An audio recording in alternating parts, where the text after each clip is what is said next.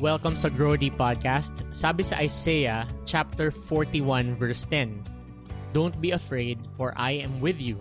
Don't be discouraged, for I am your God. I will strengthen you and help you. I will hold you up with my victorious right hand." Ang buhay ay minsan sobrang nakaka-frustrate. Madalas na-frustrate tayo dun sa mga bagay na nangyayari sa atin, and minsan naman frustrated tayo sa mga tao. Itong mga bagay nito ay considered as external things na nagkukos ng stress and frustration sa atin.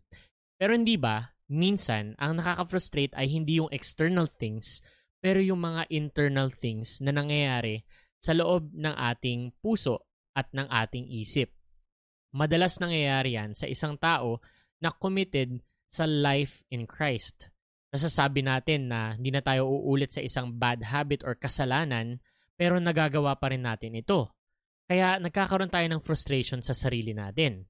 Nasabi na rin natin siguro na, "Lord, starting today, magiging consistent na ako sa walk ko with you. Lagi na akong magpe-pray, lagi akong magbubukas ng Bible at magde-devotion."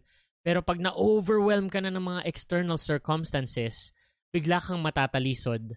At pag nakita mo na talisod ka, mapafrustrate ka na naman sa sarili mo.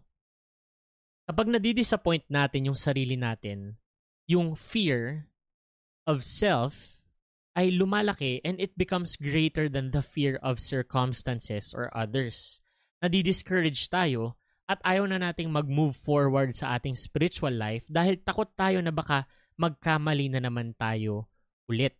So, yung frustration will turn into guilt, and then the guilt will turn into fear, and it will cripple our walk in the faith.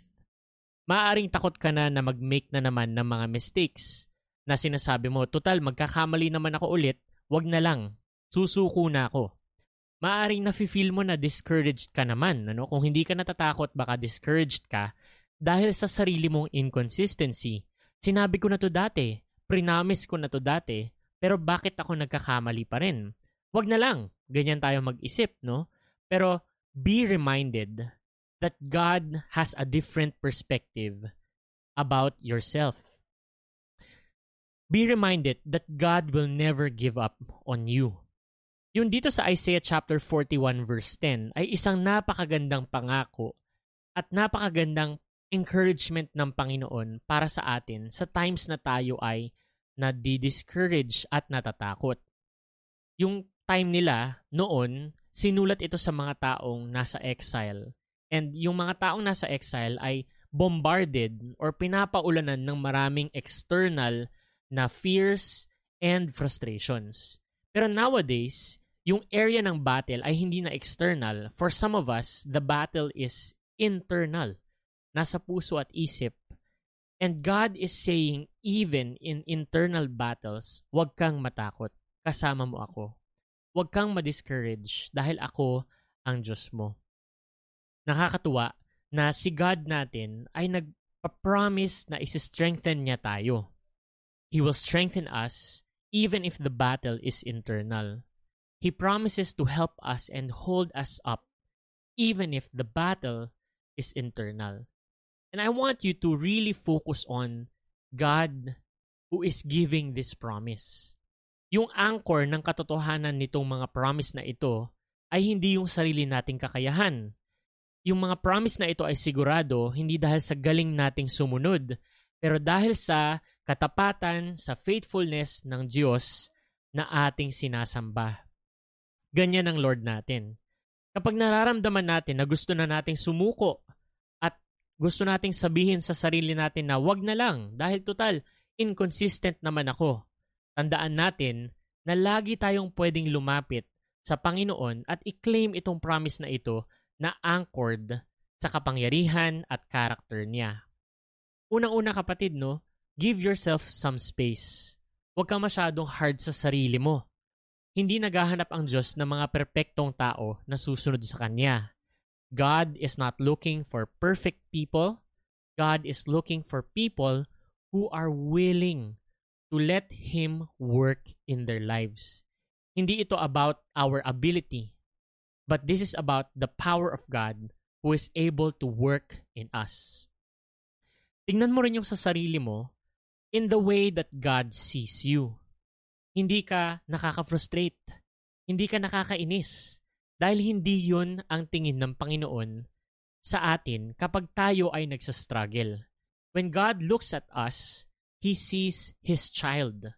Tayo ay precious. Tayo ay mahal ng Panginoon. So yung mga salita o yung mga nagsasabi sa'yo na nakakainis ka at hindi ka talaga consistent sumunod, yun ay mga kasinungalingan na galing sa kaaway. Dahil hindi yun ang tingin ng Panginoon sa atin. God is always here with us. Sabi niya, I am with you. Hindi dumidistansya ang Panginoon na parang nanonood siya sa spiritual walk natin from a distance at kinikilatis niya kung okay ba yung performance natin or hindi. Hindi ganon ang Diyos. Ang Diyos ay nasa tabi natin at tinutulungan niya tayo na magtagumpay sa lahat ng pinagdadaanan natin. Tandaan mo kapatid, na ikaw at ako ay nasa proseso pa lamang. And ang ibig sabihin nito, we must work out our salvation.